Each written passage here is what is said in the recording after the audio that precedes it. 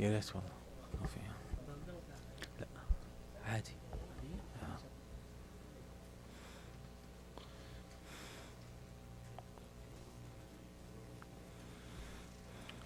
طيب. إن الحمد لله نحمده ونستعينه ونستغفره ونعوذ بالله من شرور أنفسنا وسيئات أعمالنا. من يهده الله فلا مضل له ومن يضلل فلا هادي له، وأشهد أن لا إله إلا الله وحده لا شريك له، وأشهد أن محمدا عبده ورسوله صلى الله عليه وآله وسلم تسليما كثيرا. أما بعد. So we said people of Quraysh started using different tactics against the Prophet ﷺ, especially after the Muslims became stronger when Hamza bin Abdul Muttalib became Muslim, Umar bin Khattab became Muslim. So the stronger ones are becoming Muslim, and this was something completely unexpected by the people of Mecca. So it said they changed tactics. They started using different tactics, strategies with the Prophet ﷺ, sometimes offering him some or making some offers to the Prophet ﷺ, trying to get him to compromise on certain aspects of his da'wah, sometimes exerting pressure on him through his uncle Abu Talib, and so on and so forth. And when these things didn't work, they inflicted more pain on his companions. So they tried to make it hard for the Prophet ﷺ through persecuting his companions, because they had access to them.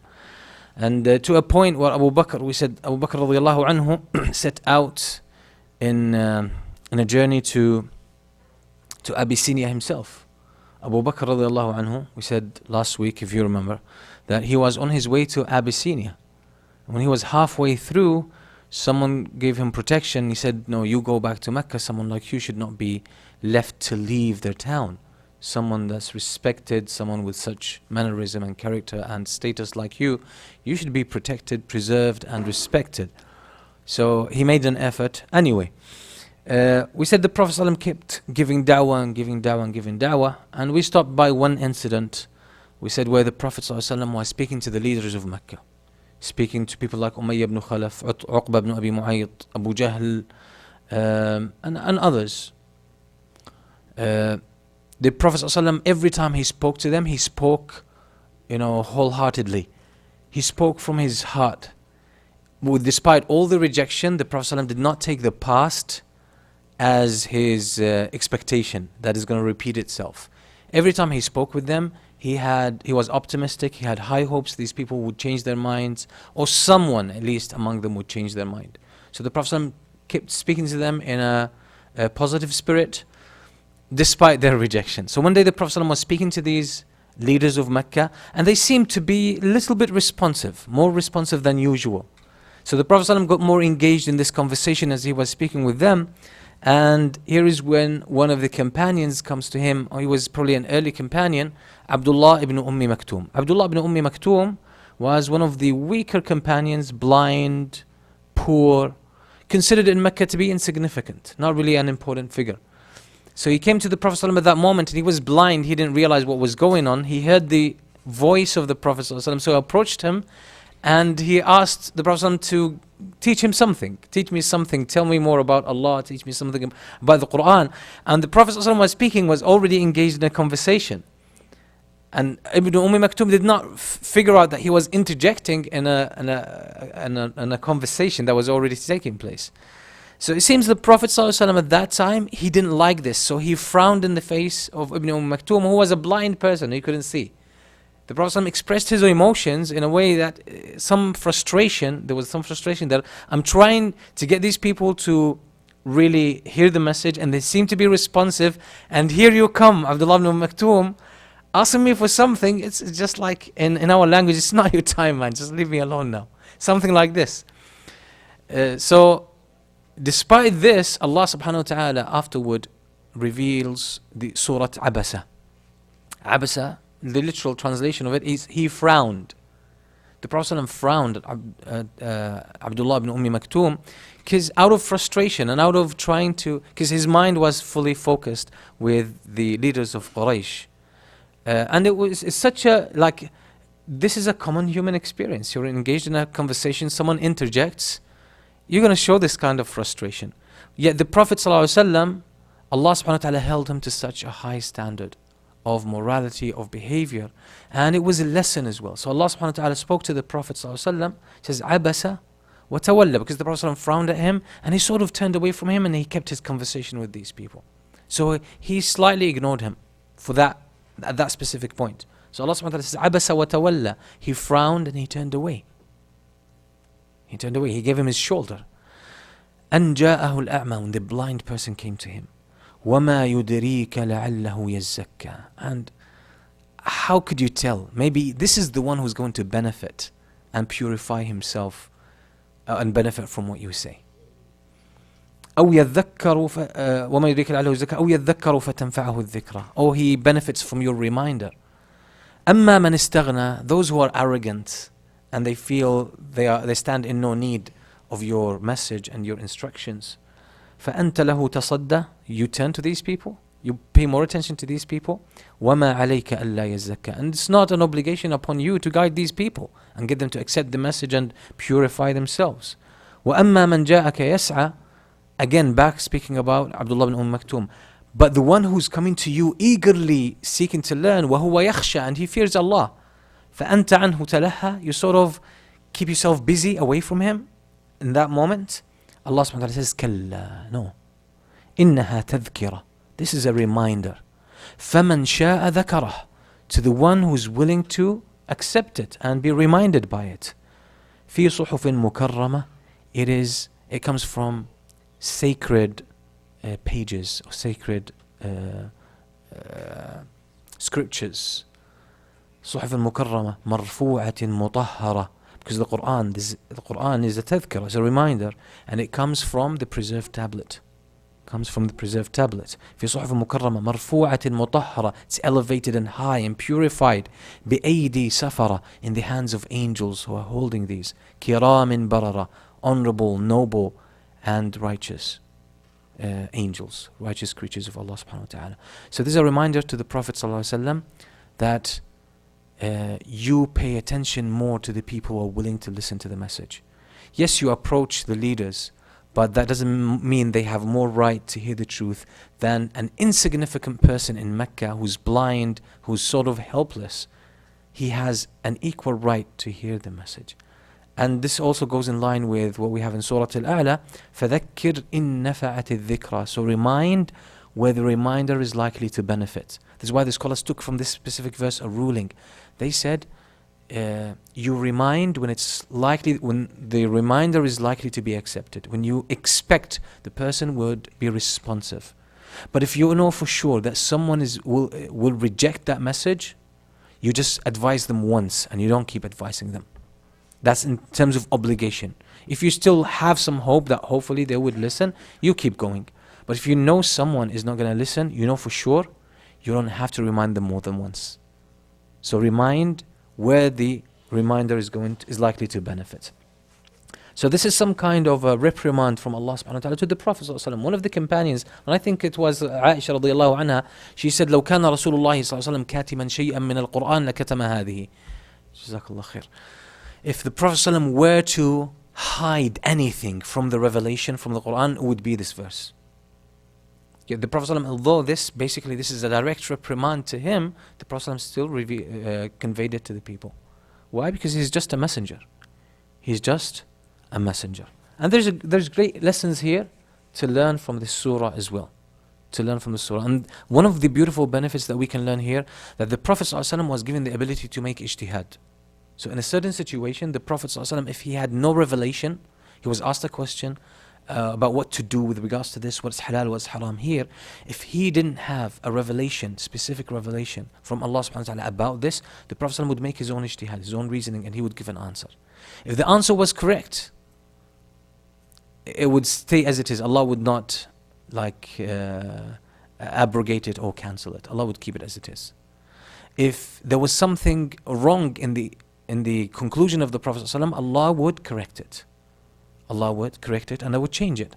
Just like this incident, Allah subhanahu wa ta'ala, the Prophet ﷺ, in his personal judgment in that situation, on this spot, was let me focus with these people. That was his reasoning. Yet Allah subhanahu wa ta'ala clarified that this is not the right stance to take. You convey the message to whoever seems to be seeking it. These people have more rights to it. And like as we will come inshallah when we come to talk about Surah Ma'arakat Badr, the Battle of Badr, what to do with the captives. The Prophet ﷺ, he sought counsel and advice from his companions. And he then took the advice of Abu Bakr radiallahu anhu that we save these, or we keep these captives, and they can free themselves by means of ransom. Either the family ransoms them, or they teach the children of the Muslim how to read and write, or they do some social work, okay, for the Muslims, for the Muslim population, and then we can set them free. Umar al-Khattab had a different opinion. It was to just annihilate them, kill them, slay them. That was his opinion. The Prophet ﷺ took the opinion of Abu Bakr. This was his ijtihad, and he took it. The Prophet ﷺ took it. But Allah subhanahu wa ta'ala revealed in Surah Al-Anfal, for example, ما كان لنبي أن يكون له أسرى حتى يثخن في الأرض. It wasn't for a prophet to have captives until he obviously gets so much power in the land. So Allah subhanahu wa ta'ala said that, or made it clear that this ijtihad wasn't correct. So this is a point of fiqh here as well, that we understand how sometimes the ijtihad, this is called the ijtihad of the Prophet ﷺ. There's been a few PhD dissertations on the moments of ijtihad by the Prophet ﷺ. There were moments of ijtihad by the Prophet ﷺ. So again, and this shows as well that Allah subhanahu wa ta'ala taught the Prophet ﷺ to hold on to this humility, sense of humility, and this kind of tawadu, that this beautiful khuluq, this beautiful trait of having this humility and not, avoiding pride and arrogance. This is why the Prophet ﷺ, he used to make a dua. He said, Allahumma ahyini miskinan wa amitni miskinan wa ahshurni fi zumratil masakin. Allah, let me live as a miskin, as a simple person, and make me die as a simple person, miskin. And when you resurrect me on the day of judgment, let me be among those, the normal people, the simple people. And the Prophet ﷺ says as well, آكل كما يأكل العبد وأجلس كما يجلس العبد فإنما أنا عبد. Okay, here's a benefit, just linguistic benefit for those who speak Arabic. The language of Quraysh, because the Arabs had dialects. All of them were Fusha. Still they had dialects. Just like in English, you have different dialects. All of them are valid. So the language of Quraysh was what we call Tasheel al-Hamz, for those who know Arabic. For at their time, they didn't say, for example, Ya'kul. They said Ya'kul. Ya'kul, not Ya'kul. They didn't say Mu'minun. They said Mu'minun. That's the language of Quraysh. So al-Hamza would be softened or flattened out. So Mu'minun, Ya'kul, not Ya'kul. Ya'ti, Yati. This is how they spoke. So some of the qira'at that match this are actually specifically would be Warsh. Warsh has this tasheel more often. So the Prophet ﷺ used to say, I eat just like a servant or a slave eats. A servant of Allah subhanahu wa ta'ala. وَأَجْلِسُ كَمَا يَجْلِسُ الْعَبْدِ. And I sit like a abd, or a slave sits.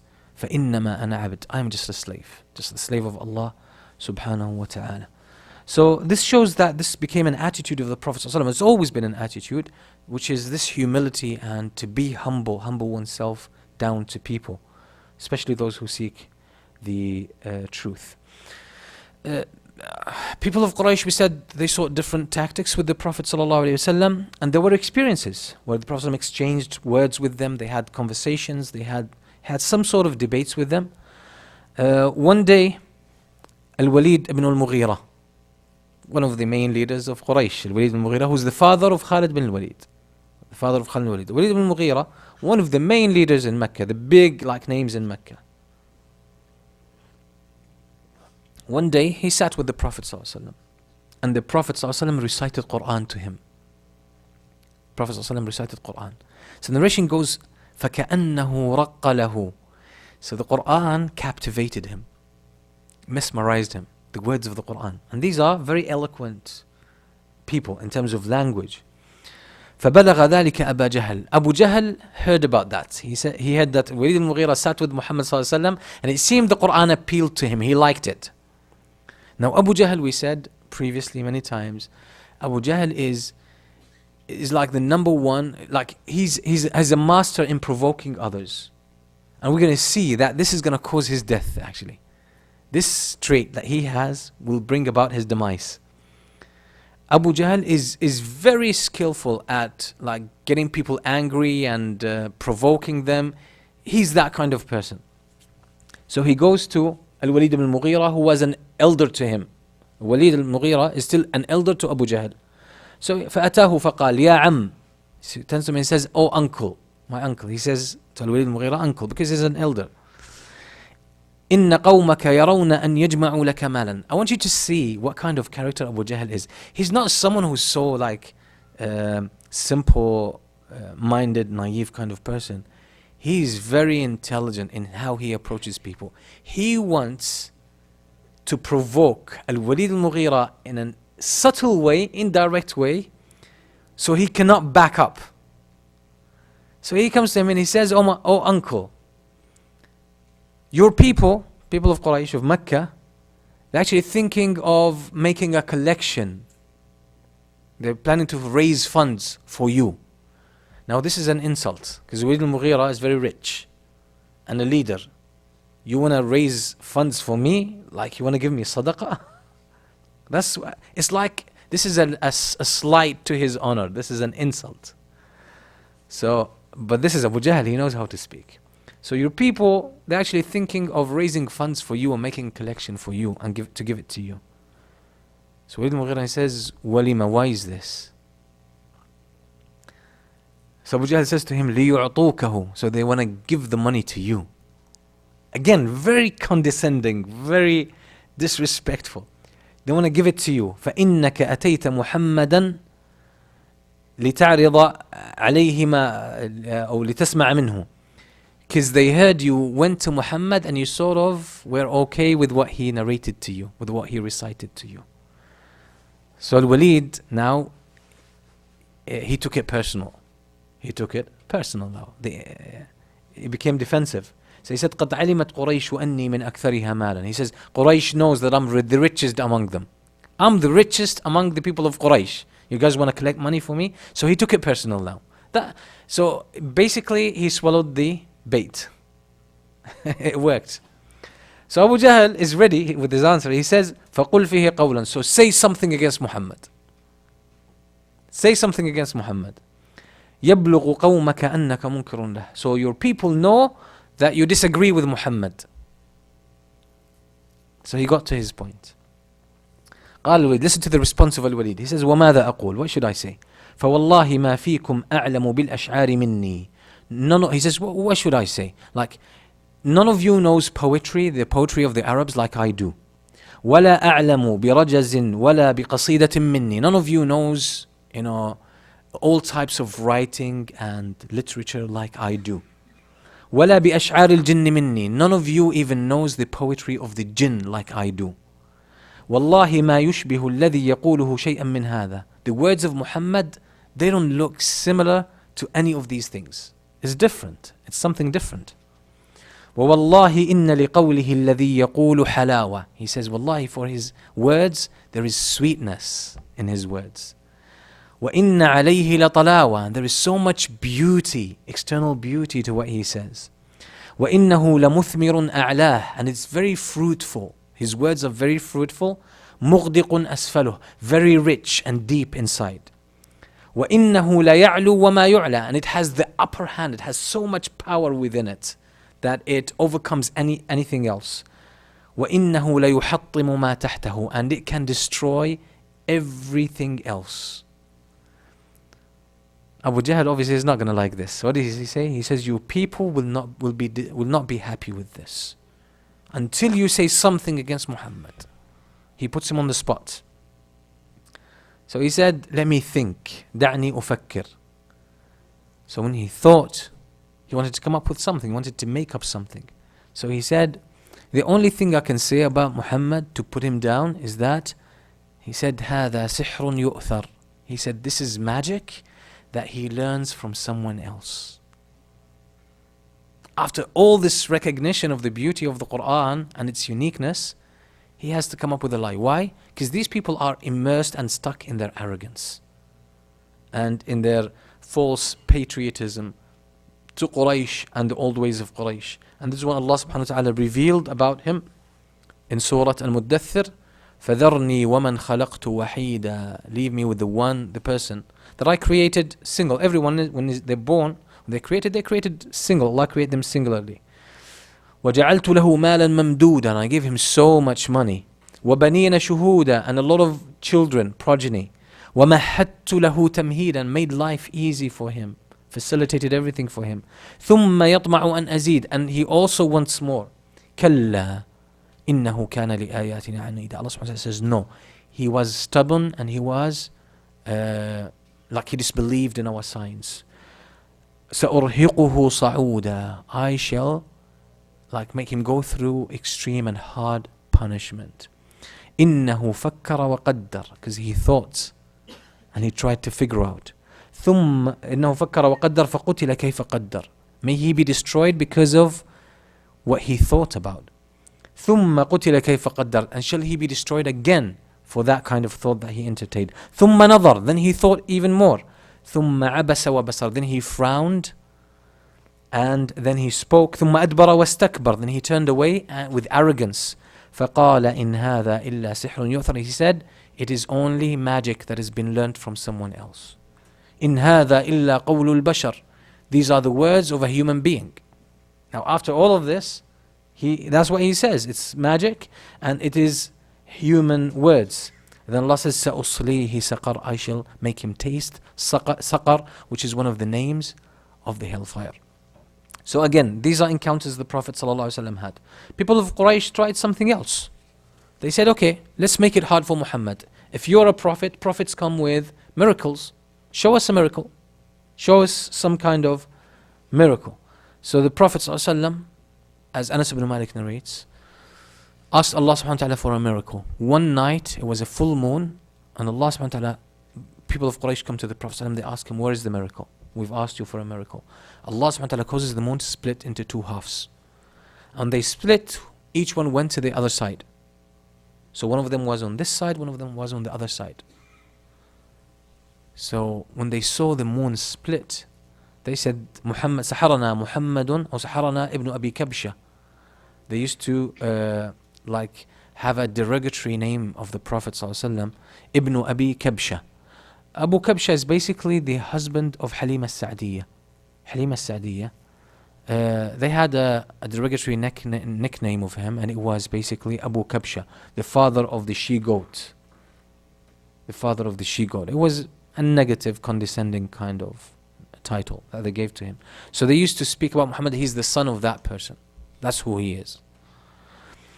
So they said this is magic. Muhammad has some magic spell. He threw some magic spell on our eyes, and this is why it seems to us it's a delusion or it's an illusion.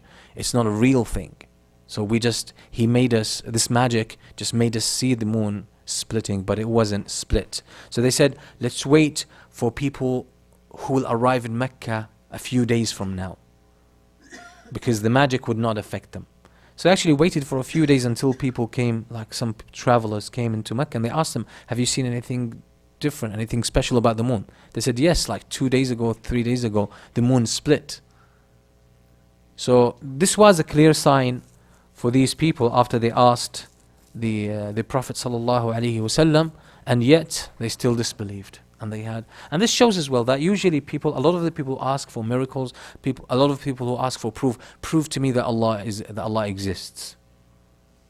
Just in that type of question, prove to me Allah exists, because they want a proof that Allah exists, just as a proof like any other created object exists.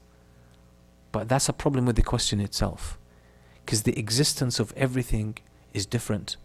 The existence of a creation is different than the existence of a creator. You don't prove the existence of the creator with the same way you prove the existence of the creation. The question is wrong in itself.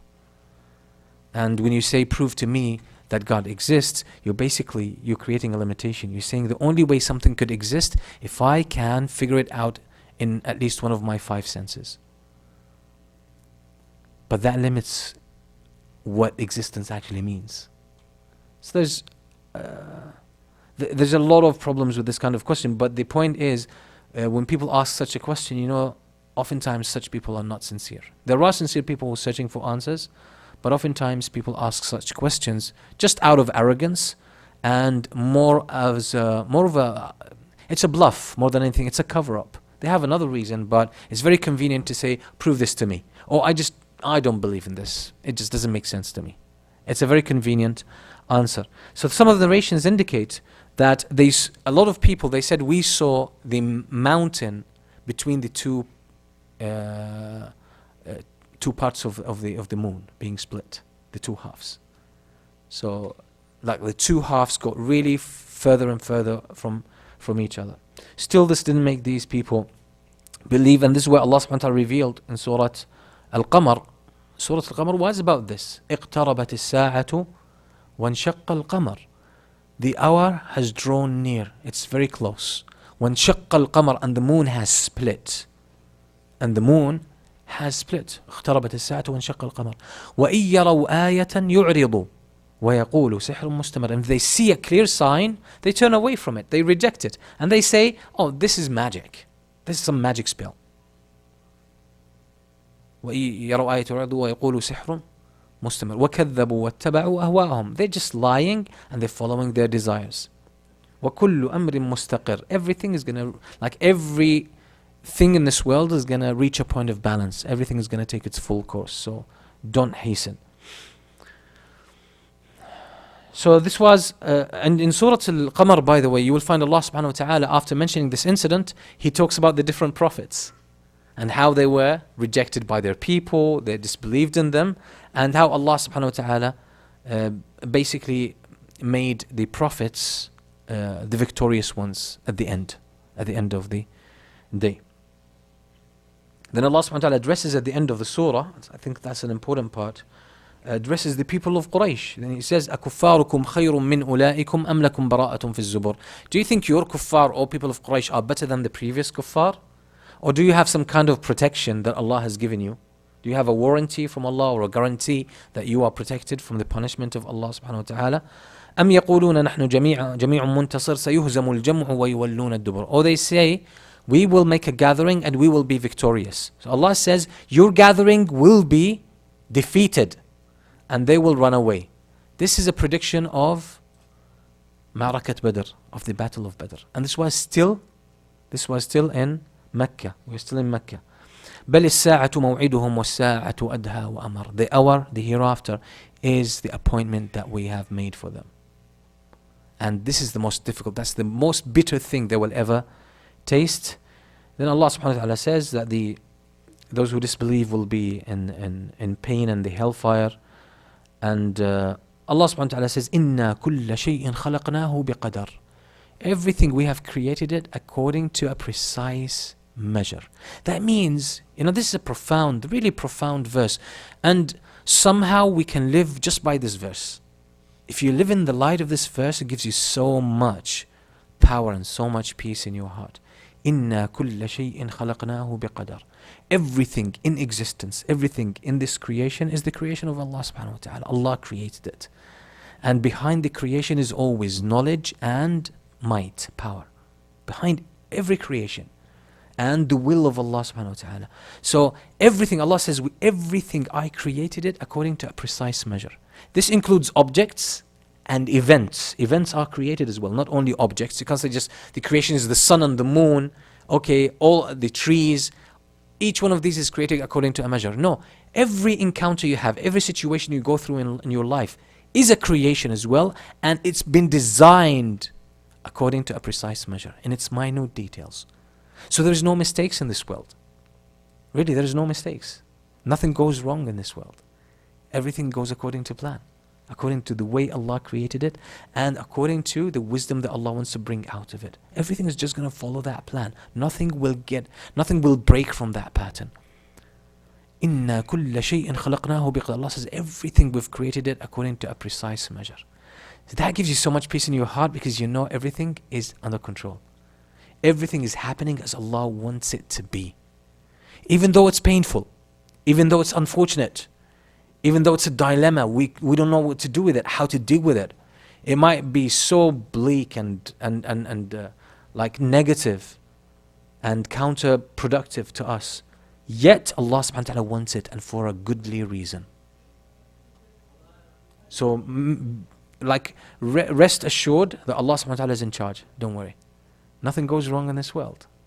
With all the pain, all the crimes, all the evil that's going on, there is a greater purpose that is happening behind all of this. And some people say, why doesn't Allah make everything just beautiful, nice and dandy and just perfect? These people don't realize, because they have such a small vision and they want the Creator to follow that vision. There are wisdoms, there are benefits, there are great things, there are treasures that cannot be achieved without following this kind of pattern. So we know that you go through hardship, you grow out of it. And you grow stronger. When in the first place you didn't like it. You don't like it. I received a question, this is a digression, but I think it's a bit relevant. So recently I received a question, and there's no identity revealed here, but I would think there is a lot of questions like this. There's this young brother who sends me an email, and he says, I'm 18 years old. He introduces himself, and he says, I need your help because I've fallen in love with this girl. But he says the thing is, she doesn't know. She's clueless. And it's love from one side, so I don't know if she would love me back or not. And he said, that's not the only problem. She lives in a different part of the world.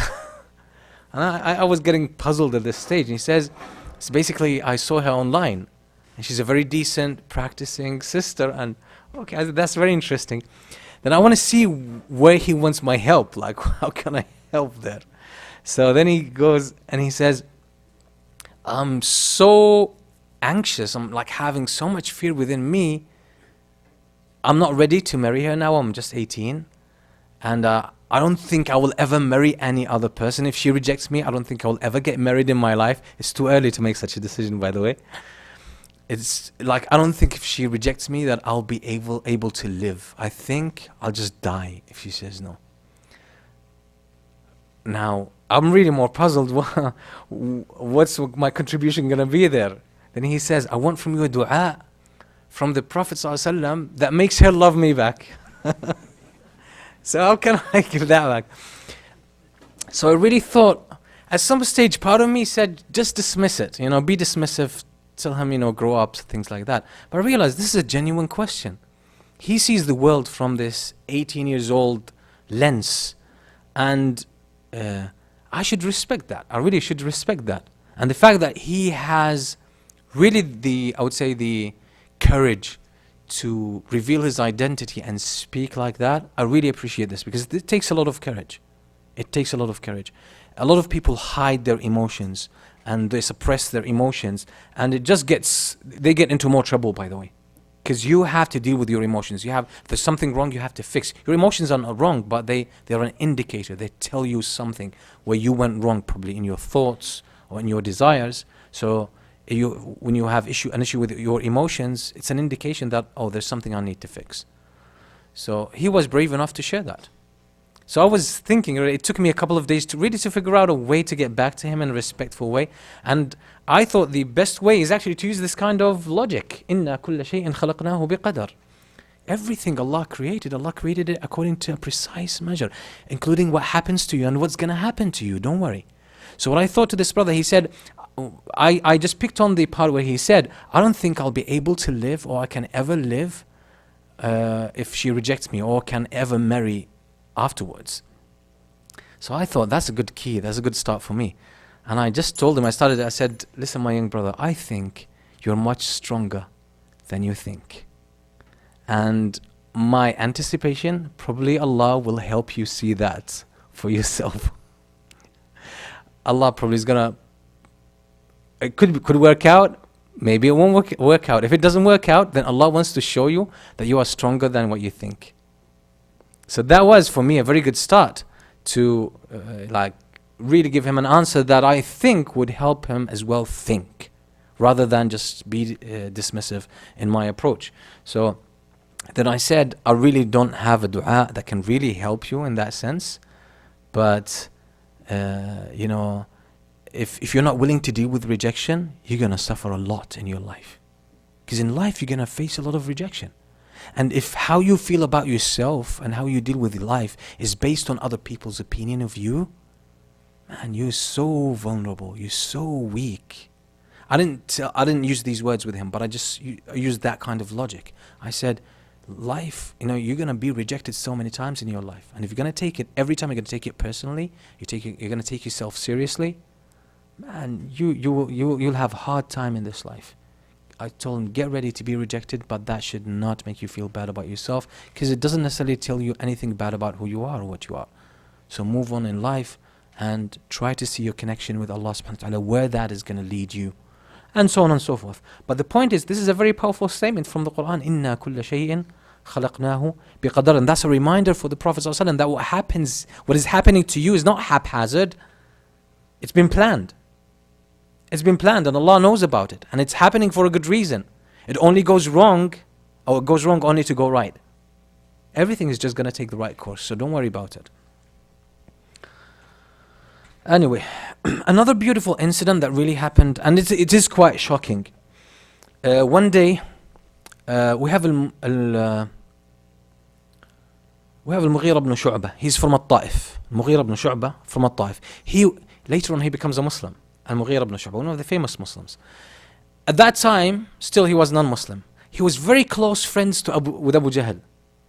Very close friend with Abu Jahl. So he says, he is narrating a story later on, that's years later. He says, إِنَّ أَوَّلَ يَوْمٍ عَرَفْتُ فِيهِ رَسُولَ اللَّهِ صلى الله عليه وسلم. He says, the first day I saw the Messenger صلى الله عليه وسلم, or I got to know the Messenger صلى الله عليه وسلم, أني كنت أمشي أنا وأبو جهل بن هشام في بعض أزقة مكة. That one day I was walking with Abu Jahl in one of the streets of Mecca.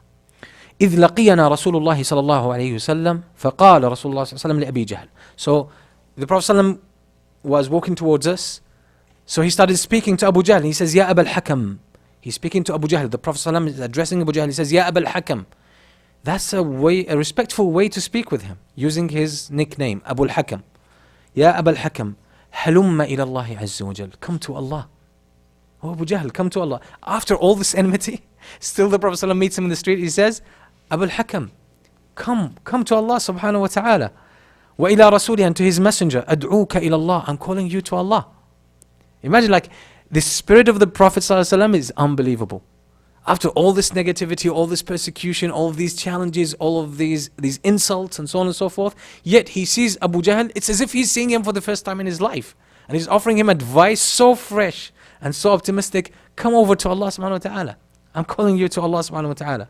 So Abu Jahl, listen to the response of Abu Jahl. He says, Ya Muhammad, هل أنت منتهٍ عن سب آلهتنا? He says, Muhammad, aren't you going to stop speaking bad about our gods? Then he says, هل تريد إلا أن نشهد أن قد بلغت? Again, Abu Jahl, remember, he's a very good, provoking people. So he says to the Prophet ﷺ, when are you going to stop speaking bad about our gods? I think all you want is that we testify that you conveyed the message. I testify you conveyed the message. That's it. See the disrespectful way of speaking to the Prophet ﷺ? So he says, فَوَاللَّهِ هل تريد إلا نشهد أن قد بلغت فنحن نشهد أن قد بلغت. You want us to testify that you've conveyed the message? خلاص, we testify. I testify you conveyed the message. That means just leave us alone. Then he says, فَوَاللَّهِ لَوْ أَنِّي أَعْلَمُ أَنَّ مَا تَقُولُ حَقًّا مَا اتَّبَعْتُكَ. He says to the Prophet ﷺ, Wallahi, even if I know that what you are narrating or what you are calling to is the true, I won't follow you. Even if I know it's true, I'm not going to follow you. So basically, lose all hope. So the Prophet ﷺ, upon hearing this, he leaves them and he walks away. Then Abu Jahl says to his friend, Al-Mughira ibn Shu'bah, he says, فَوَاللَّهِ إِنِّي لَأَعْلَمُ أَنَّ مَا يَقُولُ حَقٌّ. He says to Al-Mughira, he says, Wallahi, I know what he says is the truth. I know it's the truth. لكن بني قصي. But these are the children of Qusay. You know, Qusay is one of the forefathers of the Prophet ﷺ. And Qusay, basically, there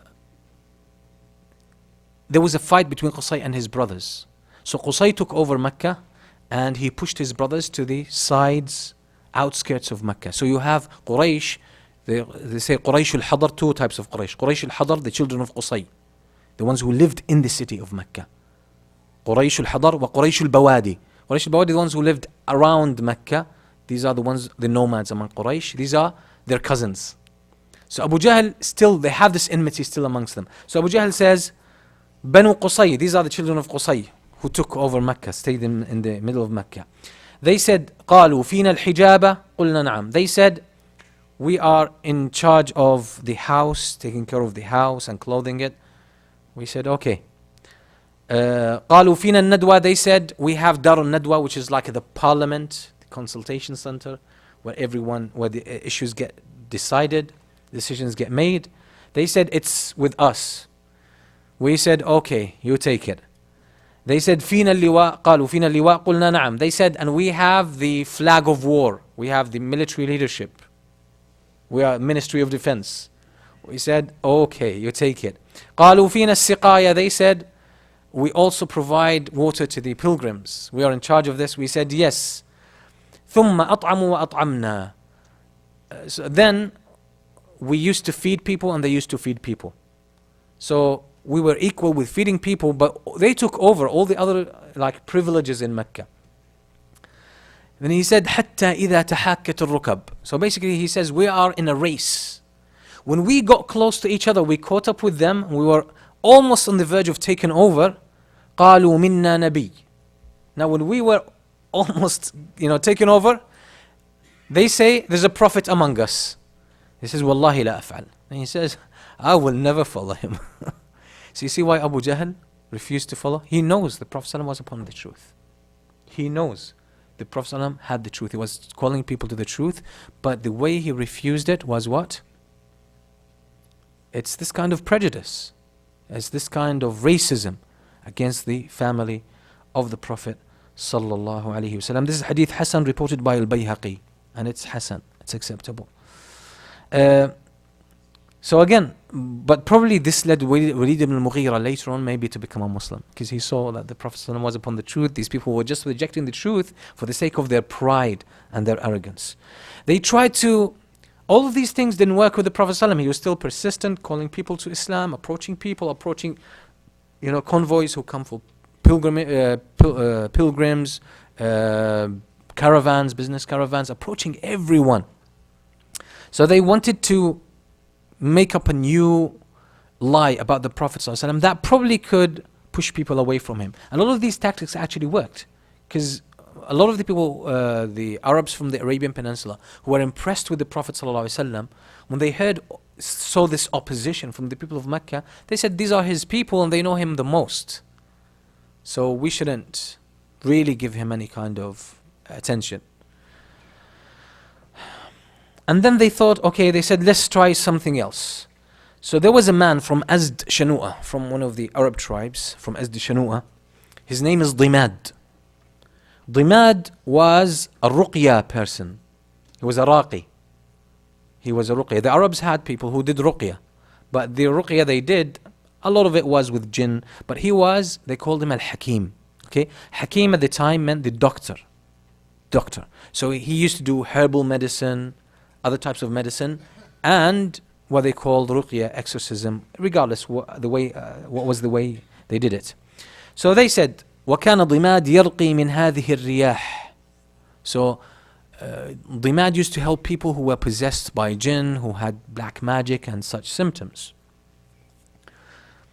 So they told him about Muhammad ﷺ. They said, Muhammad is coming up with some strange speech and he claims to be a prophet. He must be a mad person. Why don't you help him out? That's a way as well to tarnish the reputation of the Prophet ﷺ indirectly. It's just like someone, instead of saying, so and so, they did this and they did that, they would say, have you heard, let's say someone's called Abdullah. Instead of saying Abdullah did this, did that, because you will be held responsible for making an accusation, right? They would say, oh, did you hear what happened with Abdullah? I don't know, I'm not sure. And, the Arabs would say, ما أحط بذمتي. I'm not going to take responsibility for this. But people are saying, it's not me, People are saying that he did this and he did that. I'm not sure. Maybe you want to find out for yourself.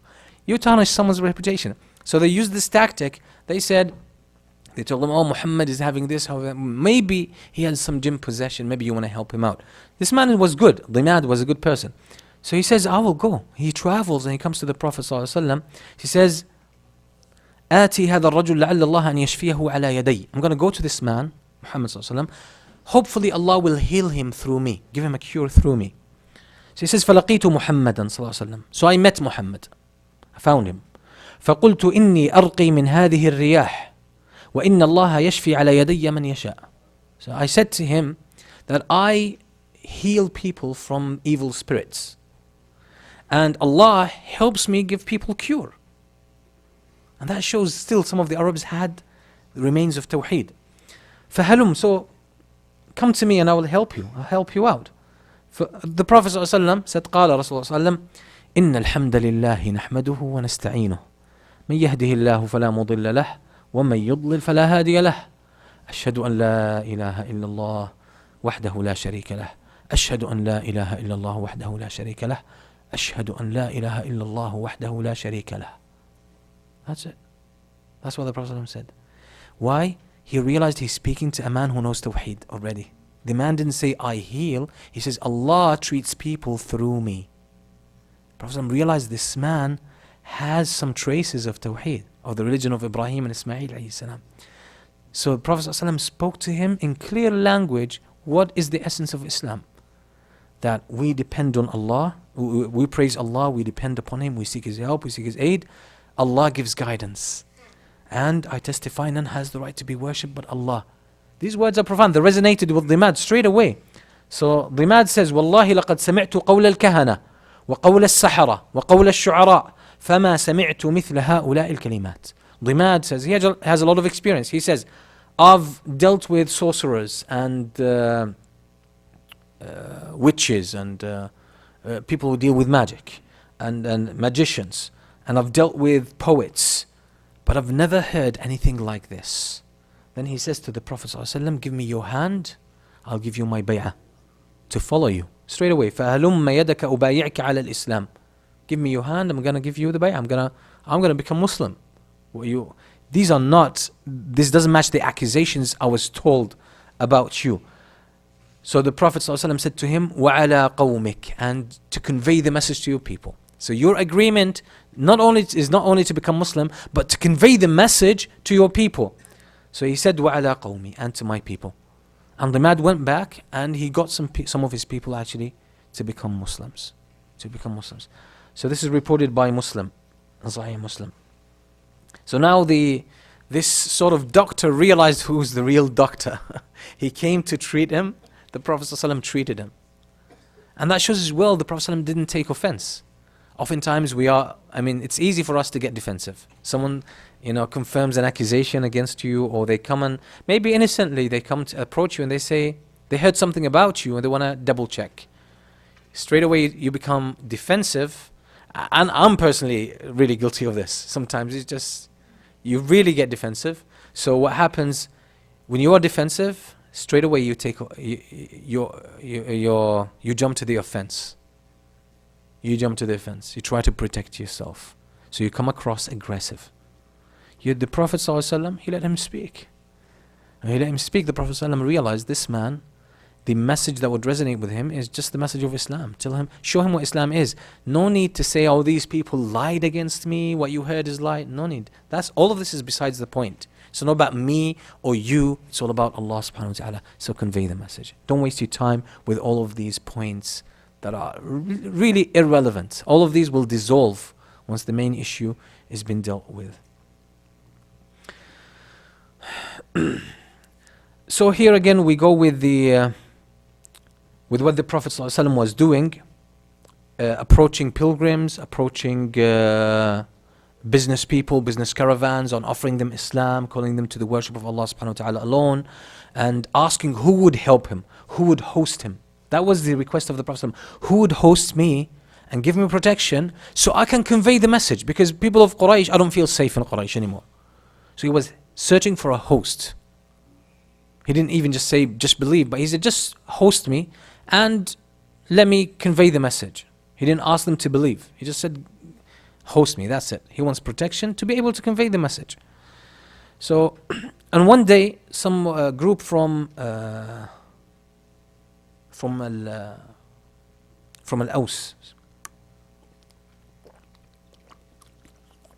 from Yathrib, which is Medina. A group from them came to Mecca because in Yathrib, in Medina, we had two main Arab tribes, Al-Aws and Al-Khazraj. Al-Aws were small in number. Al-Khazraj outnumbered them. Huge, like it's a bigger tribe.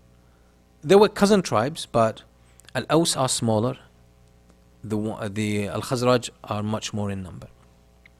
There was a lot of feuds and wars against them, between them. There was a lot of enmity, and they had constant, continuous wars. They would have like a treaty maybe for a couple of years, then they would start again, get into a state of war and keep fighting. Some of their battles lasted for 40, 50 years. Some of them for 100 years. And the reason would be very insignificant. Very insignificant. Like one of the main long wars in Yathrib between Al-Aws and Al-Khazraj, well, actually the reason for them was horse race. A horse race. And then the result of that was a war, a continuous war for so many years that killed a lot of, that wasted a lot of lives. So one of the leaders, his name was Abu al-Haysar, or Anas ibn Rafi'. He was their leader, one of the leaders of Al-Aws.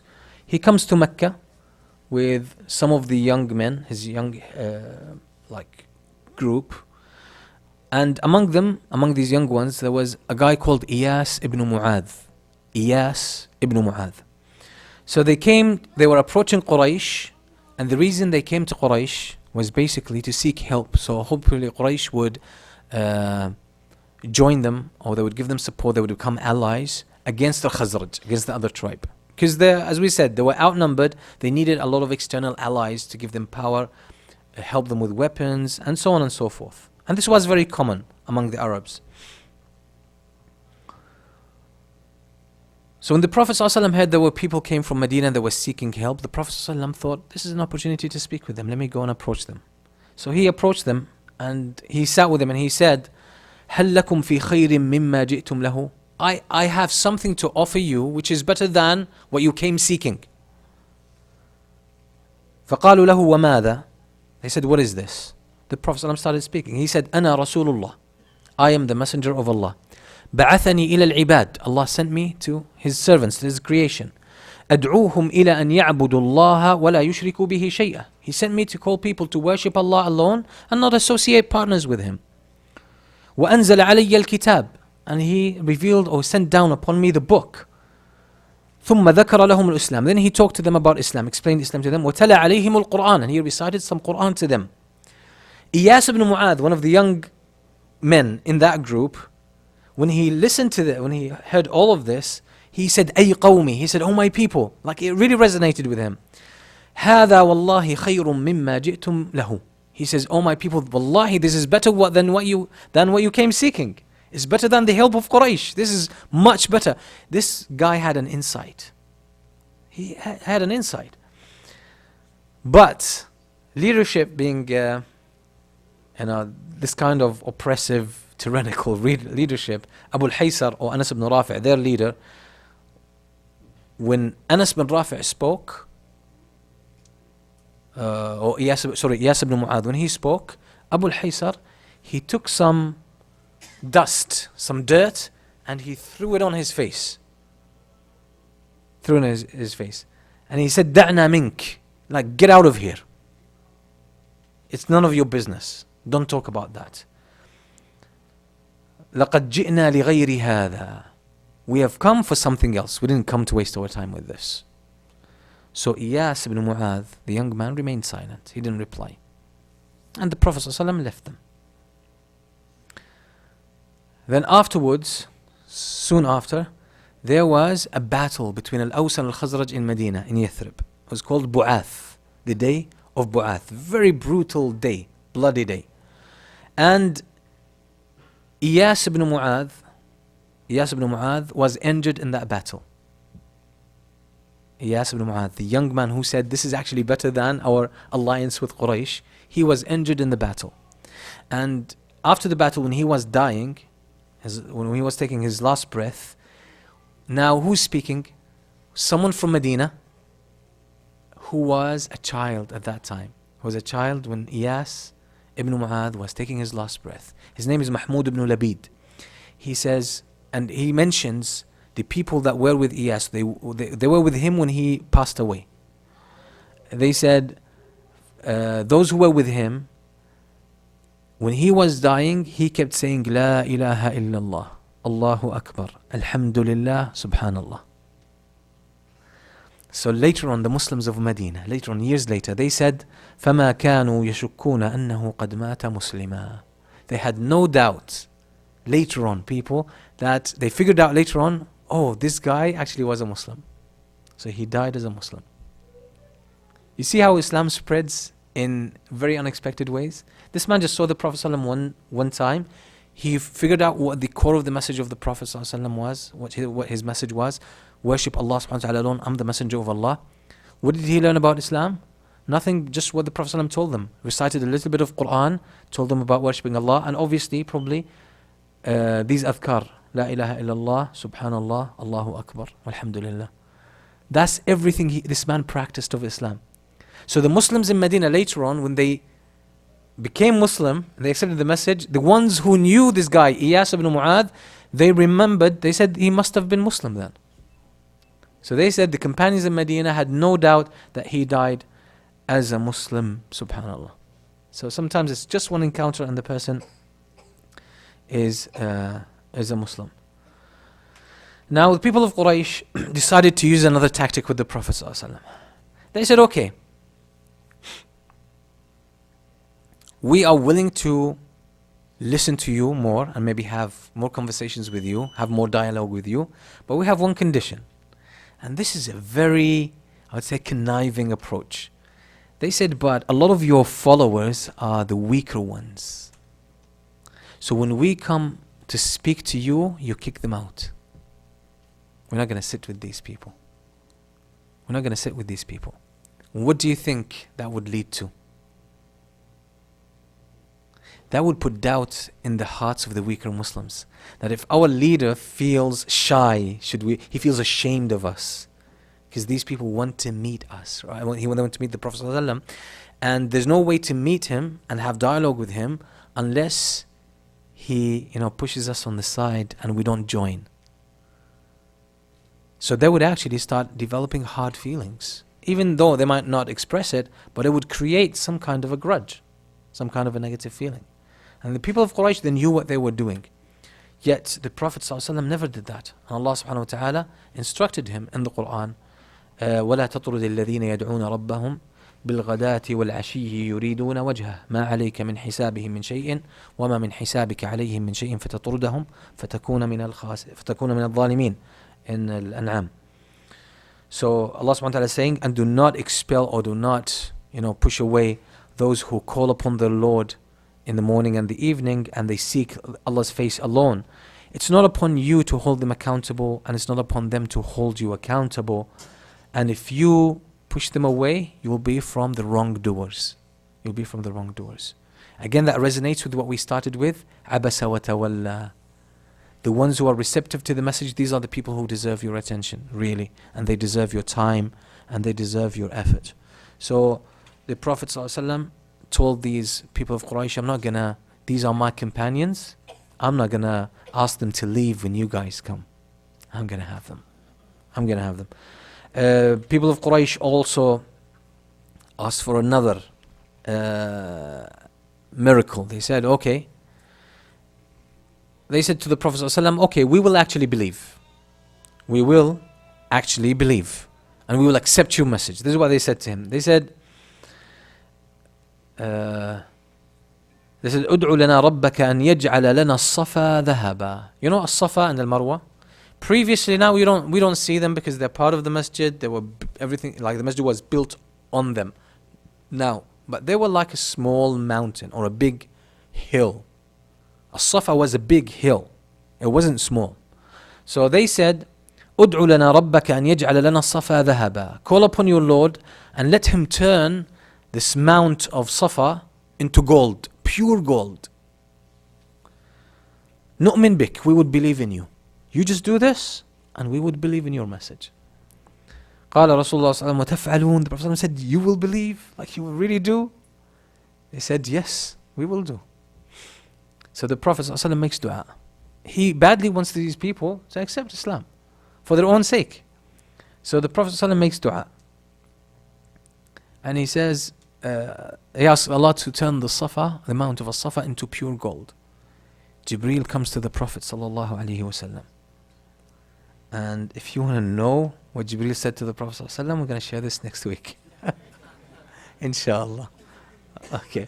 So next week, inshallah, still the halaqah will be after Maghrib. Yes, will be after Maghrib. And then inshallah we'll talk next week inshallah as to how we're going to change it, because the clock will go backwards. And by the way, next week we're going to have the potluck. So I don't know if there's an arrangement. Is Awali around? I think there is an arrangement. So if Awali comes around, probably I'll share it after Isha.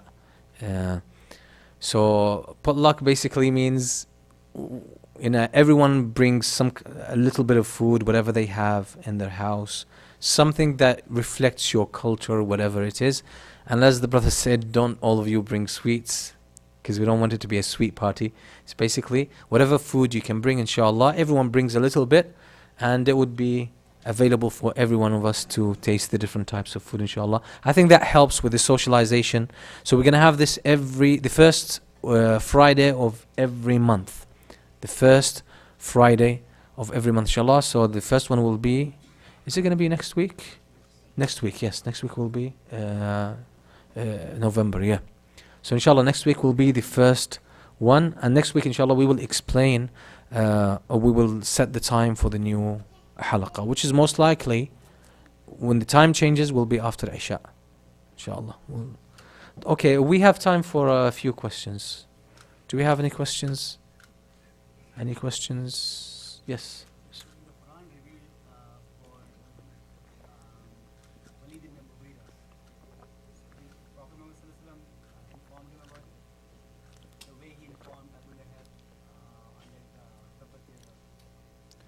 Most likely, a lot of these verses that were revealed, based on incidents like Al-Walid ibn al-Mughira and others, they were revealed short after, like the incident.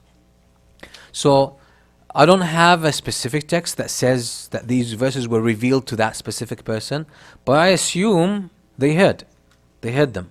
Just like Abu Lahab heard about Surah Al-Masad. So I'm assuming these people heard about these things, but they just ignored them altogether. They just ignored them. Yeah. But I don't have a specific narration that mentions that he heard about it. But definitely, since they all were in Mecca and the Prophet ﷺ kept very active in his da'wah, these people must have heard about these things. Yes. Yeah. Why did the two Arab tribes fight? Well, this is a big question. These two Arab tribes, why did they fight? It's just the same question, which is why the world still fights. Until now, people still fighting, right? So, unfortunately, it's shaitan that gets humans into killing one another. It's shaitan. Although sometimes it's done in the name of religion, but that's not. That's just another cover-up. Unfortunately, basically humans fight because of an ego, arrogance, pride, and because of lack of communication, conflict of interest, and so on and so forth. But unfortunately, yes, people have many reasons, direct reasons to get a fight going, subhanAllah. I think they are fighting for a toy between those two tribes. It's called politics. They are fighting for a toy. That makes it easier to understand, yes. Yeah. Questions? So what was the name of the young man from Medina, from Yathrib, who became Muslim? That's before the Prophet ﷺ even went to Medina. And he died before the Prophet ﷺ goes to Medina. But he died Muslim. What was his name? Anyone could remember his name? Iyas ibn Mu'adh. Iyas ibn Mu'adh. Yes, Iyas ibn Mu'adh. And since he met the Prophet ﷺ, we can say radiyallahu anhu. Anybody guessed or nobody guessed? I'm not sure. Like, Give them candy if they guessed. there will be a fight over this candy. We don't want a war here. طيب, any more questions? Or shall we conclude? طيب, جزاكم الله خير وصلى الله وسلم على سيدنا محمد وعلى آله وصحبه وسلم. So inshallah the halaqah will be on next week. Some people come to me and they say, is the halaqah on today? Like, people have this paranoia